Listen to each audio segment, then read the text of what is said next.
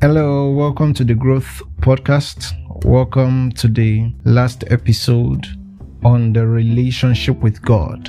My name is John Ige. I want to especially appreciate each and every one of you who have been listening to me thus far. Thank you for joining me on this to this point. All right, and I believe you have learned one or two things, whether you are a Muslim, whether you are an Hindu, whether you are a Buddhist, or whatever form of religion you are, whether you're a Christian. I believe you've added, or you are not sure of what you really believe. All right, in this lesson, we'll be looking at the relationship with God. I said in the beginning of this podcast that I'm going to show you the most excellent way. All right, the more excellent way. Different religions have tried their best. All right, different religions are trying their best. They are doing as best as they can. All right, because for me personally, I saw the sincerity in this religion, in their beliefs, because when you look deeply into their belief, you will discover that their beliefs are sensible. The principles they follow are fine, but only one thing is lacking. Just one thing. The principles that every other religion put in place is not addressing the matter of sin. I said in the last class, in the last lesson, that the main problem humans have is sin. And until an individual solves that problem, until an individual finds the answer to that problem, then every other principle that individual wants to use for his or her life will not work. Will not work. Even if it looks as if it is working, the end result is still damnation. The end result is still what? Is still damnation. A lot of religions have tried. In fact, some even attempted to solve sin, to undo sin. Some are like the Hindus use sacred fire. All right, sacred fire to cleanse you of your sin. All right, for the Buddhists, they think meditation. All right, meditation will free you from the desires of the world. All right, some believe long pilgrimage, that when you leave your location, you will be free from, wrong desire. When you change an environment, all right, your orientation will change and you won't be thinking bad things and the like. But unfortunately, these approaches, these sincere approaches, is not solving the issue of sin. So I think the obvious question you are going to ask me now is like, John, okay, what is now the solution? What is now the solution? And how can we be sure that this solution is true? Now, there is a prophet that is well respected by Judaism, by Islam and Christian. His name is Prophet Isaiah, and he wrote a word of prophecy many years ago. Many years ago, before the prophecy came to fulfillment. All right. He spoke about a savior who would personally pay for sin of all humanity. Prophet Isaiah spoke about a savior who will personally pay for the sin of humanity. Right? Let me read the prophecy. I'll read a part of the prophecy. It's from Isaiah chapter 53 verse 6. It says, all we like sheep have gone astray. We have turned everyone to his own way, and the Lord hath laid down on him the iniquity of us all. That is, God himself put the iniquity of mankind upon this Savior. All right, it might not look logical like every other approach. All right, the other approaches looks logical. Meditation, praying, developing yourself, it looks something sensible. But it does not look sensible when you say that the sin of the whole world is imputed upon a savior. That there is a savior that has taken away the sin of the whole world. Now, many years later, after the prophecy, Jesus Christ identified himself as the savior. Jesus Christ identified himself as the savior. I know there is a lot of controversy. Just like I said the prophet is well respected by Judaism, by Islam, and by Christians.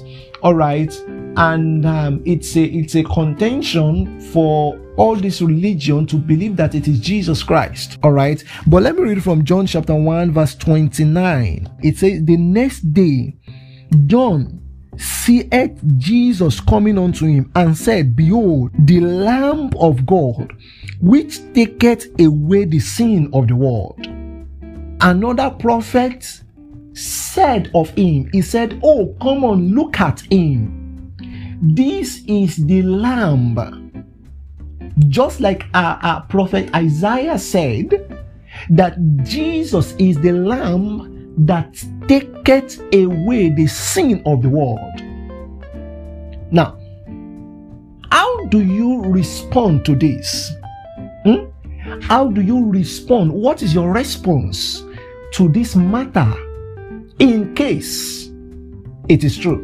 Now, you have tried, there is a song that you can try every other religion. All right? Now, you have tried other religions, or you are in a religion currently. But I have said earlier that all these approaches, you check it yourself, all these approaches, all these principles is not working because the answer to the problem is missing. And what is the answer to the problem?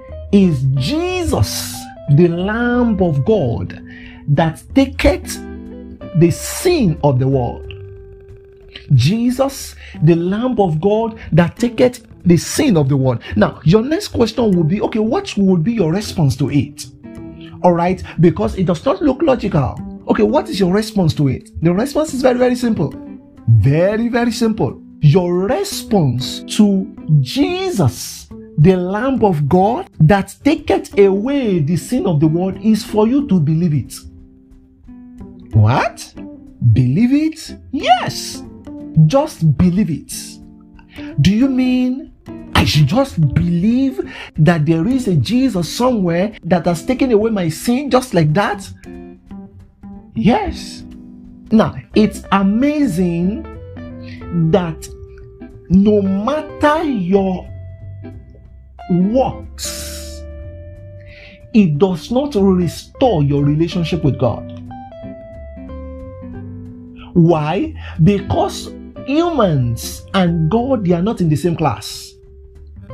So for you to relate with God, you need to follow the procedure God has given.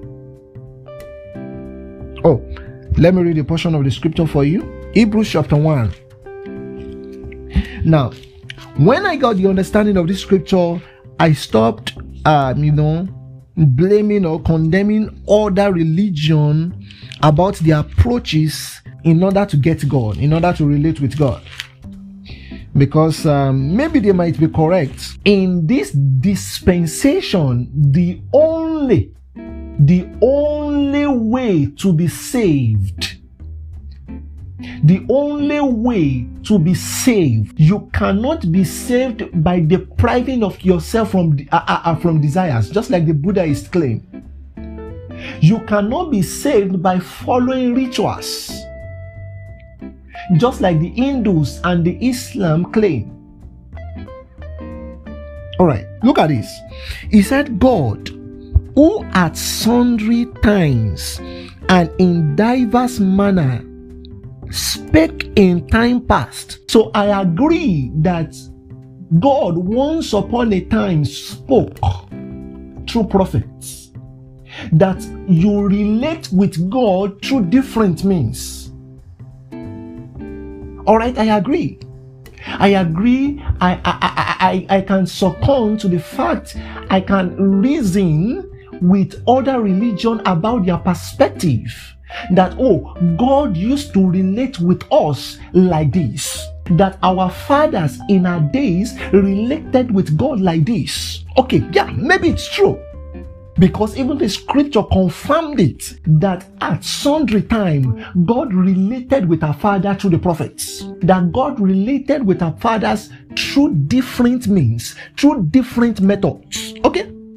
So it could be true. Now, but look at this. He said, in these last days, God had spoken to us by His Son.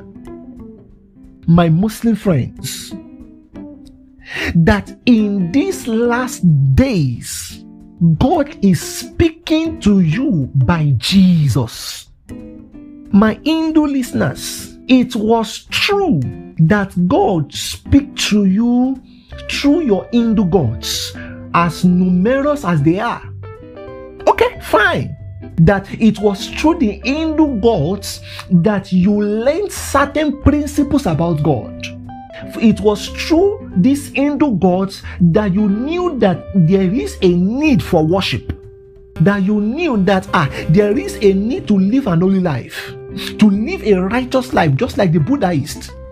Okay, fine, it is true that in this dispensation, in this current time, God has left the old tabernacle. Oh, God has left that old tabernacle. The glory of God, the relationship with God. The Bible said, whom He hath appointed heir of all things, by whom also He made the world. Friends, our sin was paid by Jesus on the cross. Jesus died. You wonder how? Because God Himself imputed, He injected the sin of the whole world upon Him. The Bible says, He that knoweth no sin was made sin for us. He now offered, now as a result of His death, He now offers us complete forgiveness, that it will be reckoned with you that you are no longer a sinner, that you are free indeed. He welcomes you to freely come to Him. Jesus forgives sin. Jesus gives eternal life. Now, the only thing, this is very, very simple, that the only thing that is missing in every of your other principles, every of your meditation, that you want to free yourself from the desires of the world, the only thing that is missing is what? Is Jesus. And God is inviting you. Jesus Himself is inviting you to come. He is saying, try me, friend. He is saying, try me. What do you have to do? You just have to believe. This is not a religious effort. This is not manipulation. This is real. Jesus is changing lives. Jesus is still changing life. That simple belief, that simple acceptance of Jesus will do a lot of things for you. God, I ask you to forgive me. I invite you to enter my heart right now. Thank you, Jesus, for dying for my sins. Come into my life as you offer. Thank you for giving me an eternal relationship with you. In Jesus' name, you have prayed. Amen. All right. If you said this prayer, you are welcome. It's as simple as that. Visit any Bible-believing church around you. Tell them you are just trying Jesus. Tell them you are just trying Jesus. You have given your life to Jesus and you want to try Him out. Tell them. And I believe so strongly that they will lead you to the excellent way. You can as well personally reach out to me. I would love to hear your testimony.